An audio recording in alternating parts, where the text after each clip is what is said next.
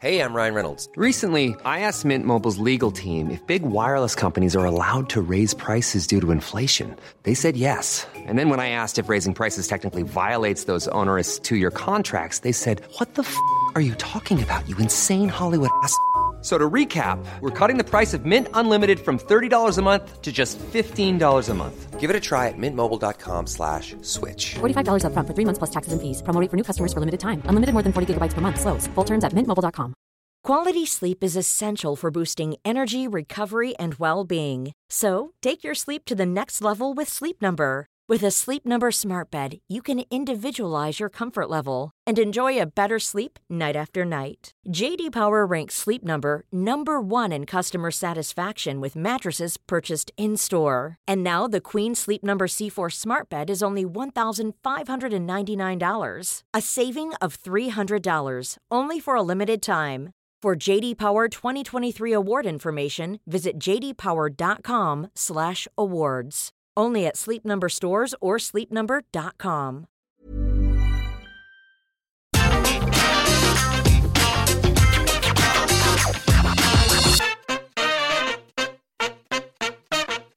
On today's Saturday news, Edge calls AEW stars for help on SmackDown. 15 WWE superstars change brands in the draft. The King and Queen of the Ring are coming next week. We've got 6 wrestlers announced for the AEW Casino ladder match. Are you ready? Are you ready for the news time? Yes, my name is Phil Chambers and I'm joined by Gareth to talk all things wrestling news. But before we get into it, make sure you subscribe to the channel, like the video and comment down below what you think of all of today's stories. It all really does help.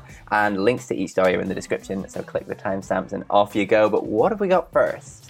Well, the first thing we're going to talk about today is obviously there was a big old SmackDown that happened last night. There's obviously a lot of draft stuff that you're going to talk about, Phil. But before we get there, Edge had a lot of stuff going on last night because he got into the ring and he was talking about, he got drafted to Raw. That was a big thing that happened. And then, just out of nowhere, Seth Rollins popped up and he was like, you know what, Edge? I didn't believe you'd be here, tonight in SmackDown because you're a liar, so I was going to come and meet you at your house, and now you're not at your house, I'm at your house, and you've left your front door open, which is just silly. Never do that. Why do people do that?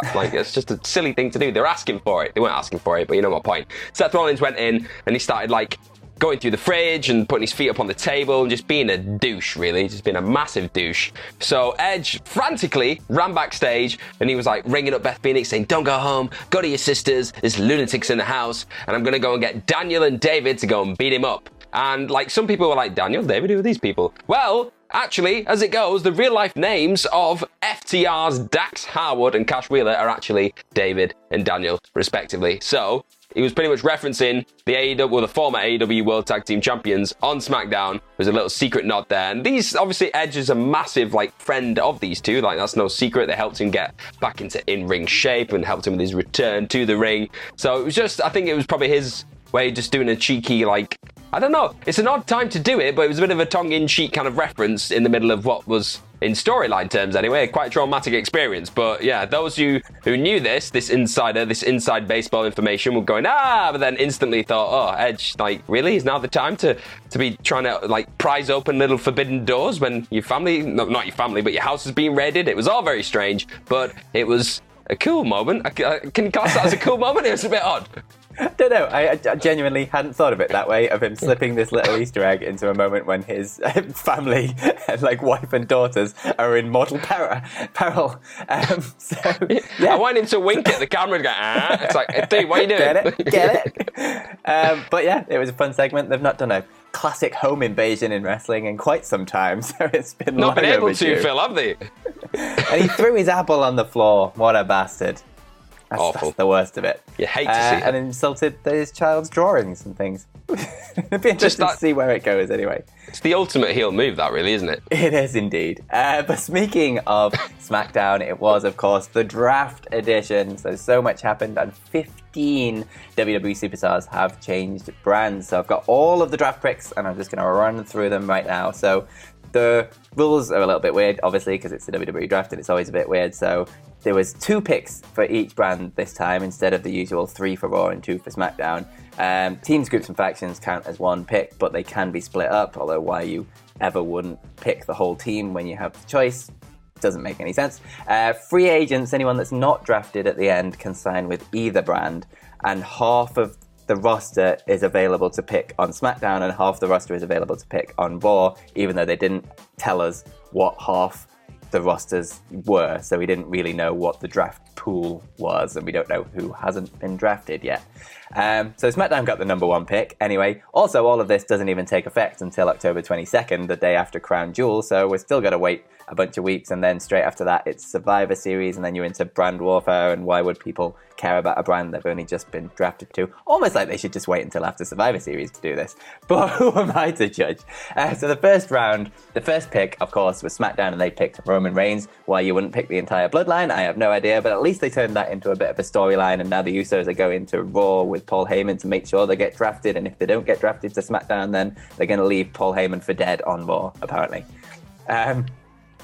So then Raw picked Big E, so the champions are staying the same. But then a first major change of the night, SmackDown picked Charlotte Flair to go over to the blue brand, and Raw picked Bianca Belair, so the first couple of changes there. Then it went on to round 2, and SmackDown picked Drew McIntyre and the New Day. Not all of the New Day, obviously, just Kofi Kingston and Xavier Woods. And Raw picked RK Bro and Edge, so another big move there with Drew and Edge switching over brands.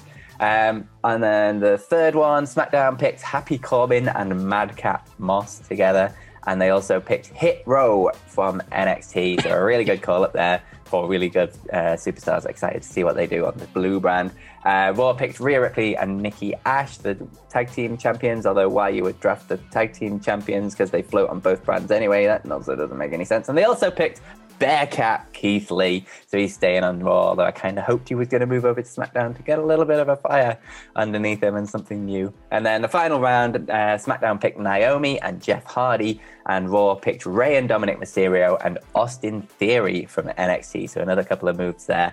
Like I say, half of the roster is available to pick on Raw still, so you've got to expect the big people like Becky Lynch is probably going to get moved to Raw, because otherwise they're going to have 2 champions on the blue brand, and they'll have to figure out something to do with that.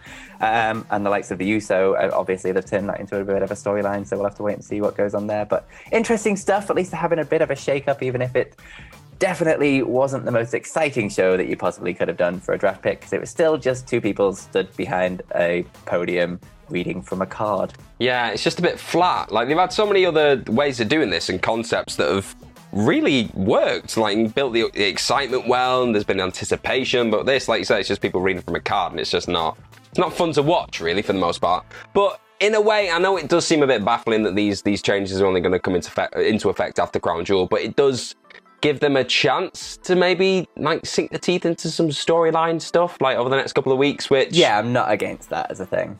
At least they get to finish off the storylines that they're working on and things, and they've thrown Becky versus Bianca versus Sasha Banks onto Crown Jewel, so at least they get to kind of finish off that story that they started at Extreme Rules and things. Yeah, I'm never that's nothing massively new in terms of the wrestling landscape. I remember it happening years and years ago. I think it was Batista or something, or Edge got moved. No, Batista got moved to SmackDown just before he was going to have a match with Triple H for the World Championship, stuff like that. I quite like it. Yeah, it just feels a bit unpredictable, you could say.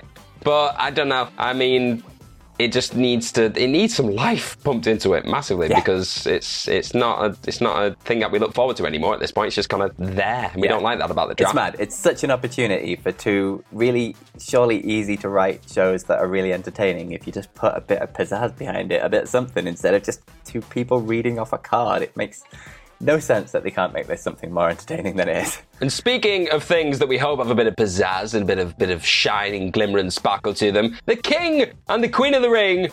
Well, the Queen of the Ring's not returning, it's becoming a thing for the first ever time, but the King of the Ring's returning next week on SmackDown. It's starting up, so we've got 2 different tournaments. We've got, obviously, the men's one, the women's one, and it's not been specifically said who's going to be a part of both of these tournaments, but there was, a video package, obviously promoting this and bigging it up, and it does seem as though we're going to have the likes of Bobby Lashley, Randy Orton, AJ Styles, Seth Rollins, Cesaro, Kevin Owens, Finn Balor, and Drew McIntyre. If you caught all of those, they were the names and faces that flashed up during the video package for the men's side. And on the women's part of the hype video thing, you had Carmella, Rhea Ripley, Shayna Baszler, Nia Jax, Naomi, Zelina Vega, Liv Morgan, and Eva Marie. So they all sound like pretty credible names to throw into this kind of tournament. And it's 8 on either side. side, and it's probably looking like if they are going to do it, they've got a couple of weeks now to do like your various quarterfinals, semi-finals, and then hopefully have the final probably at Crown Jewel in Saudi Arabia, 21st of October. Be there or be a shape that looks something like a square. And it's long overdue, but I think the big omission, if that is the case, and they are probably what the field's going to look like, where the hell's Xavier Woods? This man has been advocating to try and get this tournament up off the ground for so long, and he wants to just be a part of it. Not just be a part of it, the man should win the whole thing, so then you've got another big thing for the New Day. That should happen. If he is not in this tournament, we'd riot, Phil. That's the way it is. Yeah. Absolutely. Absolute travesty if Xavier Woods is not in this. It makes no sense whatsoever. The man's been crying about it for years. Let him have his thing.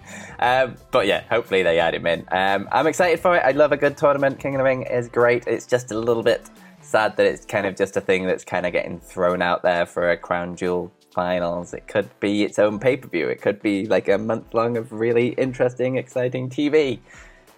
And yet it's just a gradual thing. Hey, but it should still be good fun. It's better than the best in the world tournament, brother. This is very, very true. And hopefully we got Xavier Woods in it. Just, if they don't, seriously, what are you playing at, WWE? Not what cool. are you playing at? Not cool. But speaking of tournaments, it's not really a tournament at all. The Casino Ladder Match has been announced for next week's Dynamite's 2-year anniversary special.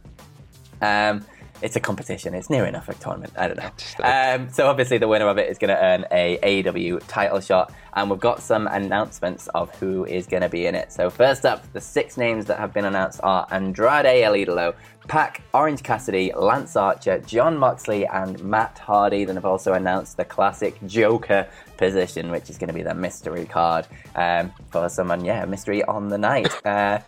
But it's very exciting for this. Lots of interest surrounding who's going to be the Joker, and a certain Hangman Adam Page, his name is popping up all over the place, could possibly be making a return. But they're also stacking this Dynamite episode because they've also got a TNT title match between Sammy Guevara and Bobby Fish. They've got Hikaru Shida versus Serena Deeb, which should be an absolute banger. And they've got Omega, the Young Bucks, and Adam Cole taking on Bryan Danielson, Christian Cage, and Jurassic Express. This is shaping up to be a good show. I feel like we say this every week, Phil, which is frightening at this point. Every single Dynamite is just Dynamite right now. It's crazy. There it is. And sorry, I couldn't resist. But like the Casino Ladder Match is something. That field, that's up there with like WrestleMania 23 Money in the Bank ladder match lineups. Like it's just a ridiculous amount of main event level dudes that are going to batter each other. And we don't even know the Joker yet, but it has to be Hangman Page. Come on, let's be serious. It has to be.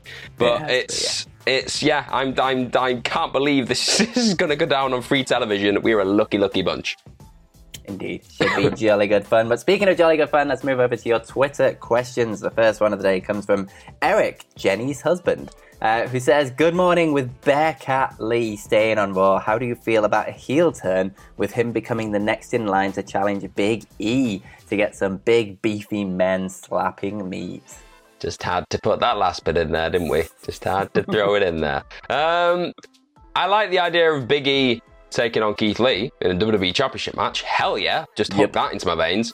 But I don't know. I've never seen Keith Lee as a heel, and I just don't think. I think he's just so naturally a babyface, and just people want to cheer for him and want to celebrate him. I think it'd be another one of those forced WWE moves if they were to do that. They're just trying to push against the crowd just for the sake of it. So I won't want to see him as a heel, but I want to see him. My goodness, I want to see him and Big E just batter each other for half an hour. Get it done. Yeah, I'm with you on that. 100% behind seeing that match. I think it'd be very, very entertaining. But Keith Lee is just, he's got a really interesting charisma that's very different to anyone else on the roster. And I don't know how they can't capitalize on it. It's just so easy and laid back, but also, intimidating. And, he's got something about him, but I think definitely in the face variety of things. I don't really want to see him as a heel yet because I don't think he's done anywhere near as much as he could do as a face. Although I guess there's always time if they turn him heel for a few years and then face down the line, maybe it'll at least whatever it is, they need to do something with him. I really wanted him to get drafted to SmackDown because I thought he'd be a really good addition over there, and I think you could probably heat him up for a great run with Roman Reigns. Even if he lost that wouldn't have mattered. It still would have been a great position for him. But yeah, whatever you do something with him. But Big E versus Keith Lee would be fire.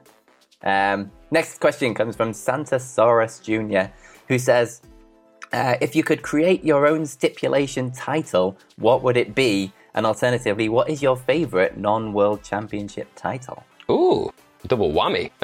Right, for a stipulation title, I mean, I don't want to do something that's like match specific, like a hardcore title, 24/7, things like that.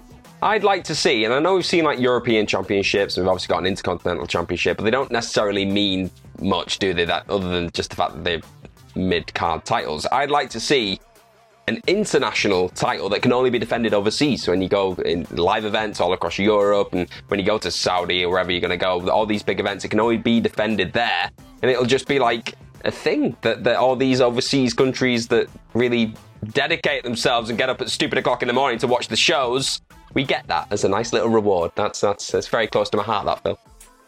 Fair, I like it. What about your favourite non-World Championship? Non-World Championships are just a standard, like, mid-card title match. I'm a bit of a cop-out here because it's probably recent memory and it's just recency bias, but I really liked 24/7. Yeah. That's literally, I cannot get through an episode of Raw without just fishing out my 24/7. No, Phil, for God's sake. No, I was going to buy into that and go, no, I'm not doing it. So I'm going to talk about WrestleMania 34 show opener. I really enjoyed that. The Finn Balor, Seth Rollins, and The Miz, and they just tore the house down. The first match of the night. There's probably miles better ones than that, but that's just, it popped into my mind. So what about you, Phil? I, with all of these things, always go to a trios title because I just think they're really, really, really entertaining, and I think everyone should have one because they're just really, really good fun matches. But my favourite is always going to be the hardcore title because just Crash Holly sliding down a children's play area slide is like just something that's too good to not be celebrated. Genuinely. Fair enough. Fair play. I think I misjudged the question there. I thought it was like the best never mind. It's very early. I'm tired. I'm tired, Phil. It's Saturday. The final question comes from Danny Hargreaves, who says, Morning Legends, if you could send 3 people down to NXT, who would it be and why? So I thought we should take turns and then figure out the third one. So who would you pick? Who do we really not like on the main roster? Okay. No, that's not what we're doing.